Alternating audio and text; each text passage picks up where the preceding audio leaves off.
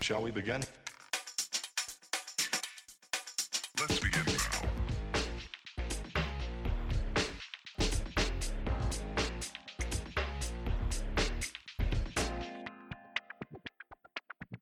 Hello, I'm Richard Hattersley and welcome to No Accounting for Taste. This week we're talking about the expanded job support scheme and what it means for accountants and their clients who've been plunged into the Tier 3 lockdown areas. Joining me to discuss all this and the latest headlines this week is AccountWeb's Editor-in-Chief, John Stockdyke. Hi, John. Hi, Richard. Always nice to be here with you. And in Accountant's Corner today, we welcome Alan Woods from Wood Squared. Hi, Alan. Thanks for joining us. Yeah, thanks for inviting me. Hi, Richard. Hi, John. Now, Alan, you're based in Merseyside, which has been hit by these new COVID restrictions. We're going to be talking at length about the expanded job support scheme later, but just initially then, just how are you and your clients holding up with the prospect of further restrictions that's likely to hit their business? I think the biggest thing that we found with the clients and the businesses we're speaking to is just an element of a little bit of frustration, to be honest, but also just that unknown as well in terms of how long we may well be in Tier 3, exactly what additional financial support might be available. I know we'll touch on a few things as we go through the call, but a lot of those job support schemes and the initiatives don't start till the 1st of November. So it's just an interesting period, certainly for a lot of our clients and people we're speaking to between now and then. Well, we'll be looking at that issue throughout today's programme, and we'll be going in depth about just what Alan's doing to help his clients. So we'll start with our fifth biggest story on AccountWeb over the past week. And this one comes in from Alex Falcon-Fuerte, who reports that she's received debt collection letters accidentally sent by HMRC. Alex said HMRC tends to send bulk letters out or send outstanding debt taxes to their debt collection agency to chase for unpaid taxes. This places immense pressure for both the client and accountant, as they would need to call HMRC to explain or put a stop to it. That's one aspect of the piece. There's another part which we'll get to shortly. But Alan, is this something which you've had the misfortune of dealing with over the last couple of weeks? Yeah, it has actually. I mean, one of the worst issues we found, and it's always been an issue with the revenue, regardless of the lockdown, is pay as you earn. We've got a number of clients that have made overpayments in pay as you earn just because of various reliefs they may have got during the year, which then meant that payments have been, more than needed. I had a conversation with the revenue trying to get that back, and I spoke to them beginning of September, and they told me that money would be back in our client's bank in February. So that's sort of the opposite end, I suppose, from the debt collection side. But it is a big frustration from accountants. Probably even worse for business owners if they're having to deal with this themselves to deal with the revenue, because they don't really have any kind of don't always seem to have any compassion or empathy when you're trying to speak to people, and don't perhaps always appreciate the level of concern and stress and worry that the brown envelope creates when it lands on the doormat. Absolutely. And the second aspect of Alex's piece, now this piece was written before the Chancellor announced the number of new schemes that he was set to release to help the prospect of further local restrictions. And so Alex was thinking ahead about the prospect of a second wave, and what she was doing in advising her clients, especially around the tax deferrals, and advising them that keeping as much liquid cash in the bank as possible to ensure business continuity. Alan, your clients, as we mentioned at the top of today's program, are going under some tough restrictions coming in the day of today's recording. So what sort of conversations are you having with your clients just to help them? And are these any different to what you were having during the first lockdown? They're different in the sense that it's now extending that window of uncertainty and not really being able to guarantee any additional cash flow generation, I suppose. So definitely, like what Alex says in the article, it is about holding on to cash, making sure that you don't just kind of head down as a business owner and just get busy with dealing with the issues of today, and don't look up over the horizon. As you say, they've made some changes to when payments will be due now next year, but prior to those changes, 2021 would have been probably even worse for a lot of businesses than 2020 has been, with those deferred payments then needing to be paid, the bounce back loans or the CBILS payments needing to be starting to be repaid, and any business rates holidays or business rates reliefs coming to an end as well. So we've always been trying to make our business clients aware that it's bad now, but if they don't think it forwards for 2021, that's when the real troubles will start to hit them. Yeah, can I jump in on this one as well? Just because I was Alex's story. She first revealed her debt letters, and it was confirmed by Stephen Paul as well from Valued Accountancy. They were appearing in a webcast I did for Accounting Web Live with them, with Caroline Plum from Fluidly, and it was in the shadow of the second wave at that point. It was a couple of weeks ago now when they revealed this, and I think it was at the point when the Chancellor showed some sensitivity. It became very clear that all the accountants were saying, we're heading for just absolute cash car crash in kind of January, February, April next year. So the loan extensions moved the repayments back.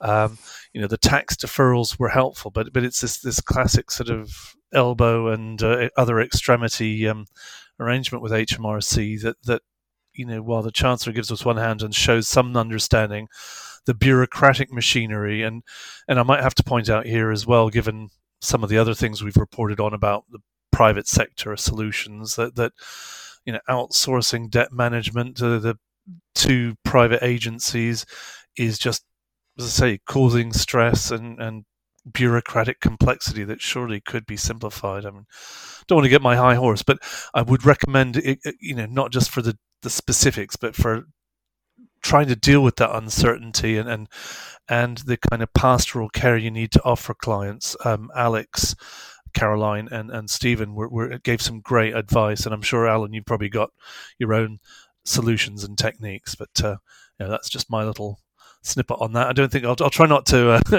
commentate at length on every story, but cash flow really has been the issue of the year so far for accountants. Obviously the virus has dominated everything, but it's that cash impact that we're all suddenly really, really conscious of.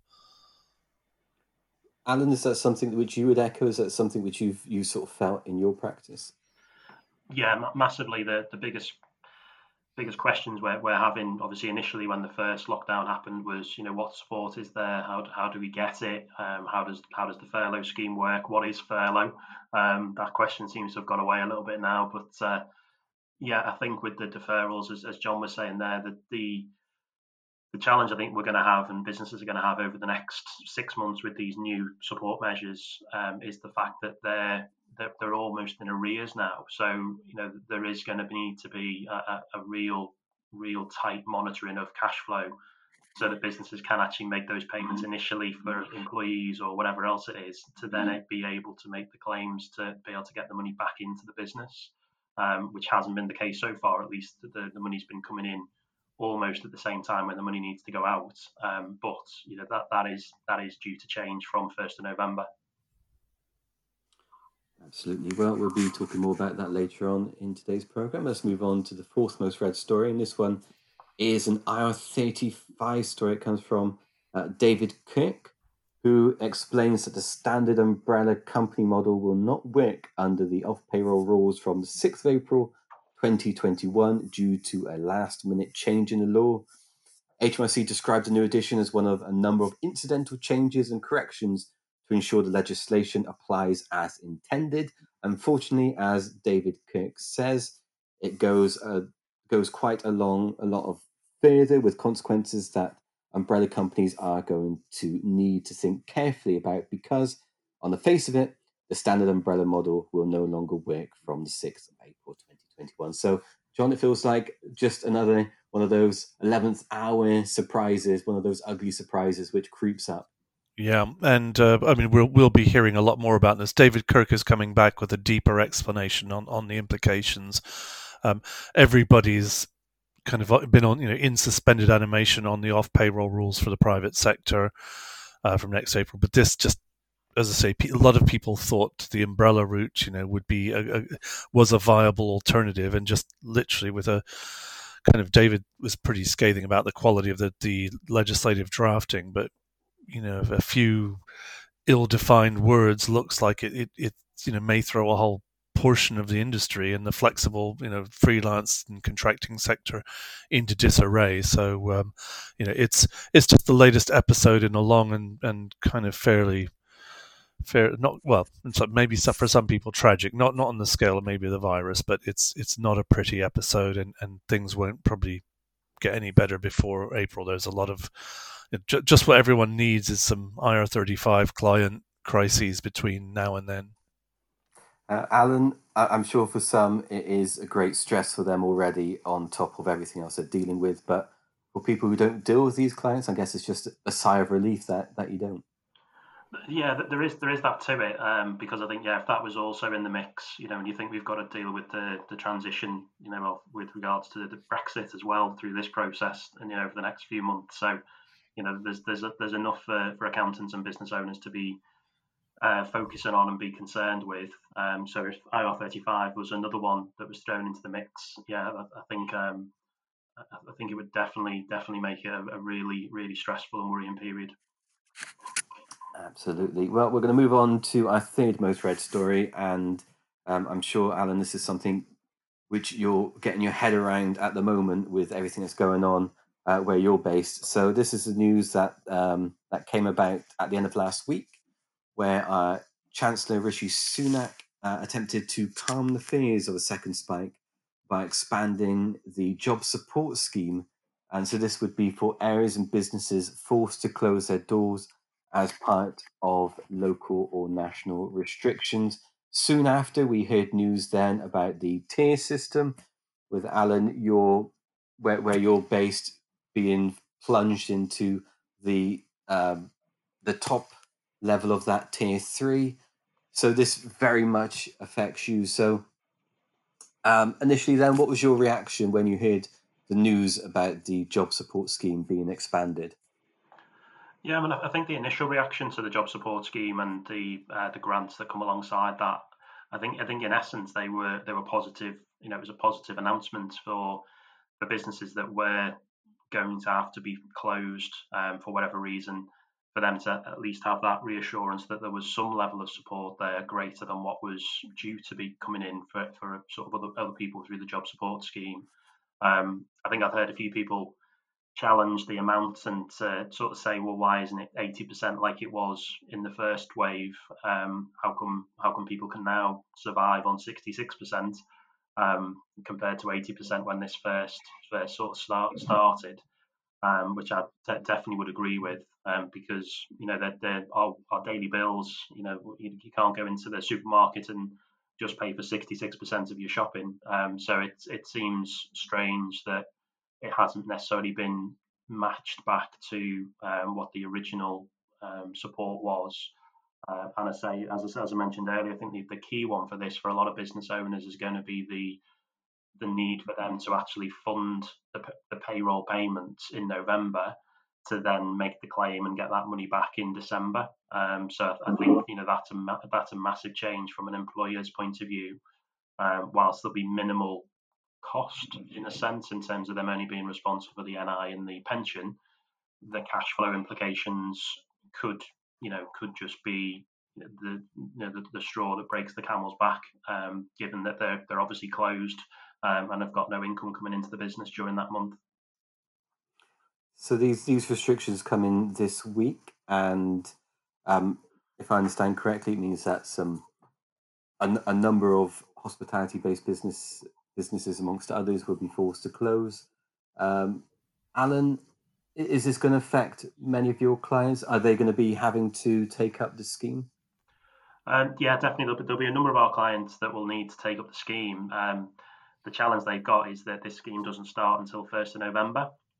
So between now and then, the support that they've got is just the existing furlough scheme for the remainder of October, and the existing grant scheme, which is £1,500 maximum for a 3-week period, rather than the £3,000, which is referred to in the extended scheme. I think as well the biggest challenge that we've seen is that the sectors now that are being affected in terms of gyms, bars and pubs, for me the biggest area of self-employment, if you like, that's been missed there are all those self-employed people that provide services to those industries. You just need to think about gyms. Most of the personal trainers that work in gyms are self-employed. Most of particularly now coming up to Christmas more so than ever, there'll be a lot of people that would have been providing entertainment, whether that be singers or bands. Those again would be self-employed in the main. So that there's a huge number of businesses within the supply chain of those ones that are now being forced to close, which just aren't fairly represented at all. Obviously, the self-employed get the 20% grant under the third tranche of that self-employment scheme, but that isn't sufficient. It's certainly not enough when many of those businesses would probably be having their best period of trade coming up to Christmas time, and they're going to miss out on that now. And a reaction which we're seeing on Accounting Web from a lot of our readers is just this feeling of exasperation that the guidance of that the announcement's been made, but they're still waiting on the finer detail, and they're getting these calls from clients, and they're just having to shrug in a way because they just don't know what to advise if the details not being released. Is that the case with you, or are you able to have those conversations? No, very, very much like that. I think from day one, there's always been the announcements, whether it be at the daily press conferences when they were happening. The Chancellor or the Prime Minister or someone would announce a certain restriction or a certain measure of support, and it can then sometimes take up to a matter of 3 or 4 weeks until the full detail has been released. And I think what accountants, and certainly we've been having to do during that period, is try to advise our business clients as best we can based on our sort of understanding. And as things change and as new guidance or new help sheets were released and examples were released, we would then be sharing those updates with clients. So it does make it really difficult for businesses just to be able to plan, what is actually going to happen, how are they actually, what's the mechanics of being able to make these claims, how long will it take to get the cash, and I appreciate that they're trying to do things now to check the claim based on RTI submissions before they release the grant, but that doesn't help businesses when they're trying to plan, and they feel responsible.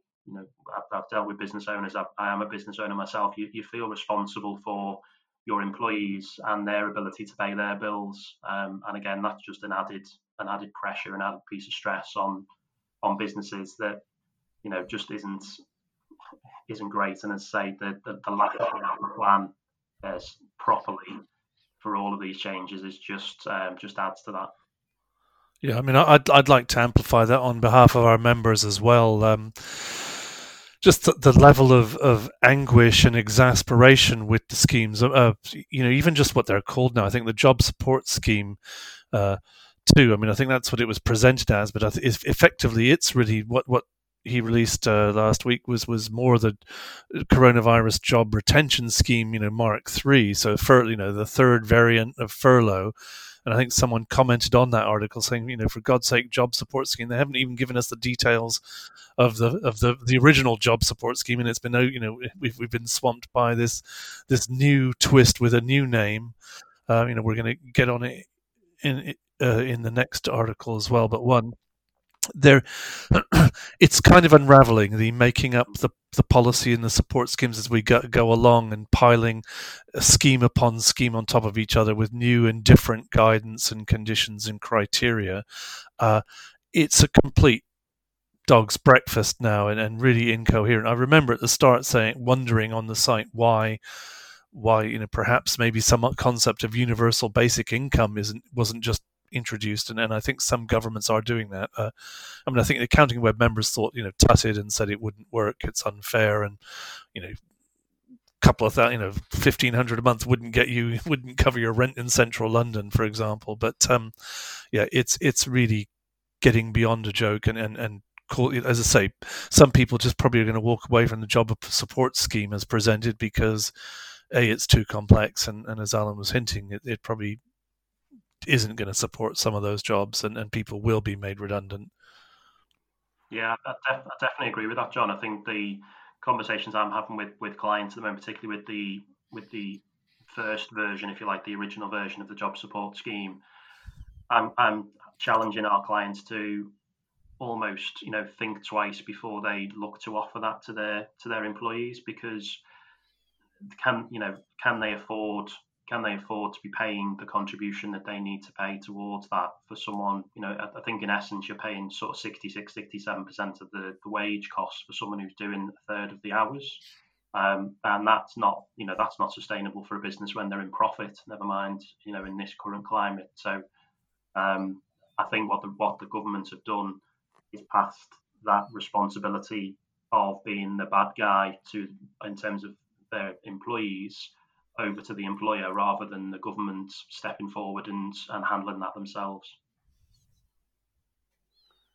And many of our readers are used to having to deal with different tax bands, different taxes with devolution, but the local lockdowns have really changed that game again with different rules throughout the whole country and in different areas. And it just means that guidance is even more important than ever, isn't it, Alan? Just to be able to have that as confirmation so you can really guide your clients through this period of uncertainty. Yeah, definitely. Yeah, the devil is always in the detail, isn't it? And I think at the moment, headlines, and I'm getting more and more frustrated that over the weekend, since the tiers system in terms of the lockdown, obviously we've gone into that today in terms of the Liverpool City region. I'm getting more and more frustrated that people keep referring back to the fact that the job support scheme is there for businesses that are closed, and not really appreciating the fact that it isn't even available yet. So businesses have been closed or are closing today within the Liverpool City region, and yes, they might get some furlough payments this month. They might get the reduced grant this month if they're eligible, but they're not going to see the benefits of these new support schemes until after the 1st of November. And for many businesses, that might be too late. People can't wait 2 months for that payment to come through to be able to pay rent, pay overheads, pay employees, pay suppliers. So it is causing a real concern within the Liverpool City region. Well, let's move on to our second most read story, and this one is about the professional services grant, which was announced a couple of months back, which was for businesses to have access to professional advice such as accountancy. And unfortunately, as we have soon learned over the last week or so, is that this became a bit of a lottery where many businesses were left empty-handed and unable to claim this grant. Alan, were you able to get your hands on this grant at all in your area, or did your clients, were they unable to access this like we were seeing across the country? Yeah, well, I've only seen one client that's actually been able to get a grant, which was great for them. But the within our region, obviously Liverpool City region was the area that was operating the grants for ourselves. I think we had a total of 350 grants that were being made available for the whole of the business community in the Liverpool City region, and there must be 20,000 businesses in that area. So straight away, if you do the maths, £20 million as a headline for a fund that was made available for these schemes and this initiative sounded great, but it just doesn't go, just didn't go far enough. It didn't stretch far enough. And yeah, certainly we've not had any other than that one client, and even then they got approved for that grant last Monday. We're still waiting for them to send out the form to actually be able to sign the form so that they can then go ahead and purchase the equipment, as it was in that case, that they needed as part of that application. So yes, it's a lottery. Yes, it was massively underfunded. Great headline again, but not necessarily going to provide an effective solution or support mechanism. And also, yeah, a total lottery, particularly in our area. I know in others is the same. There's it's just fastest finger first. That was almost what it was. You had to be ready to fill in your forms. Our applications closed on the first round after 28 minutes. So yeah, it just hasn't really been fit for purpose in that sense. John, it was described by Paul Late, an Accounting Excellence Award winner last year. He described it as a wet firework. We have seen a lot of these grants coming up over the last few months in dealing with COVID, and a lot of them are very variable in their success, aren't they? They are, and I guess I could make a prediction that next week I think we'll be talking about the bounce back loan scheme, which actually got money to the right places quite quickly. Give it its due, but at the cost of a lot of fraud. So I think that will be coming up. But if you remember, with the bounce back loans and the coronavirus business interruption loans, that was 350 billion of government support. It was a great budget day promise, and I think we've got over a tenth of that figure now. But the classic thing of this isn't a kind of crisis really that should be and it will be managed effectively by headlines alone. And again, we just over and over keep probably repeating that mantra, but it's getting tiresome. But really some profound understandings of what we're going through, and that it's not a media relations exercise anymore or perception. It's let's get on the ground and deal with something that is going to have long-lasting health effects, and we're here wrestling with the economic effects. Just Alan in one region is highlighting, he's a bit of our guinea pig here, or our canary, but we're going to see more of this, and it really it's I'm learning a lot from you, Alan, but it isn't very it isn't fuel for optimism. No, it is a tough. Obviously, we are a bit of the guinea pigs. I think that's what finding out we were the only region at tier 3 was, it wasn't necessarily something certainly to be proud of. We do accept as a region that we have got high case numbers. We do definitely need to do something about the rate of infection and the rest of it in terms of from a health point of view. But we also need to balance that as much as with the economic side, but also with the mental health aspects, because we all know how stressful it is to be in business at the best of times, and to be now dealing with the challenges over 2020. It's a real, it has been a real struggle, and I think it will continue to be. And I think as well, because now they are doing it on a localized level, which I think obviously makes it easier for the local authorities to manage the support and the packages that are there for the businesses in their region. I think the danger there can be sometimes is that you then feel like maybe we're not all in this together, like we perhaps felt a bit more like that at the beginning. It was national lockdowns, we were all being asked to do the same things. Now there appears to be different pockets being asked to do different, taking different measures and having different impacts sort of put against them, which then just makes that more challenging, I think, for people to manage and deal with. Absolutely. Well, we're going to conclude today's podcast with our most read story, and it is another piece of guidance, and we had more of this come out over the last couple of weeks, which was the job retention bonus.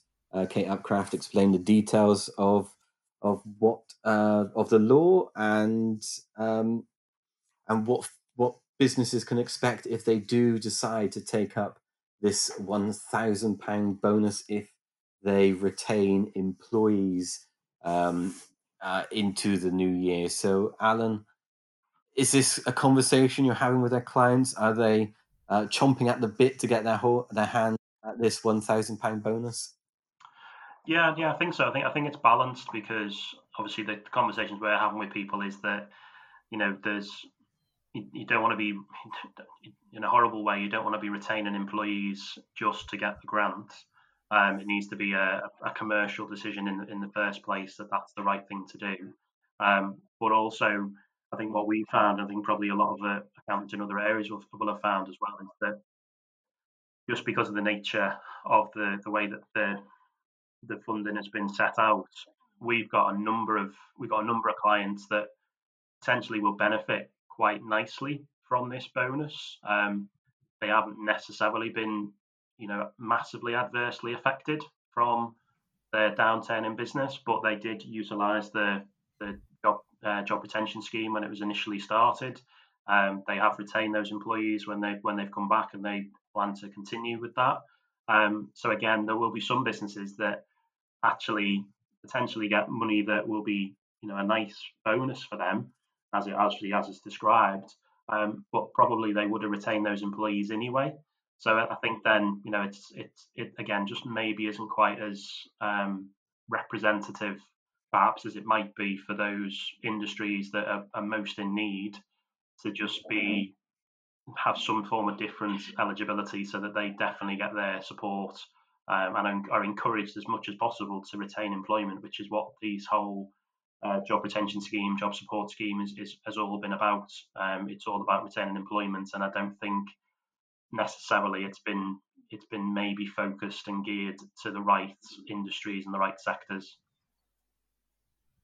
John, any thoughts on the job retention scheme? Do you think it's going to be a rip-roaring success?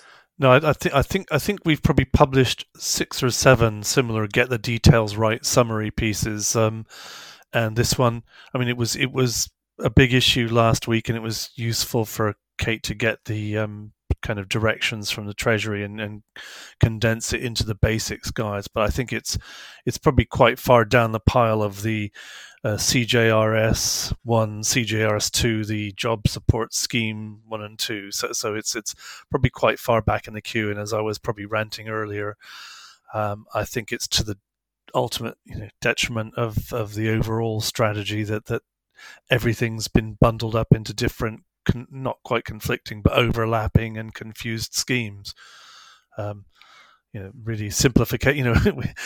We've created a regulatory system out of nothing in the space of a year, and even then, the civil servants and HMRC and the government just can't get away from overcomplicating it.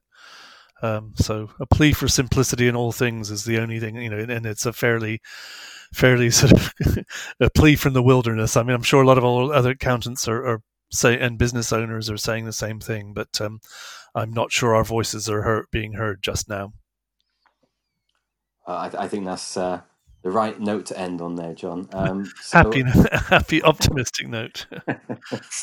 Well, Alan, we, as always, we wish you luck during this time, and hope that it blows over as quick as possible, and it doesn't have a long-term effect on you and your clients. So best of luck. Where can we find out more if people want to get in contact with you, or find out more about Wood Squared?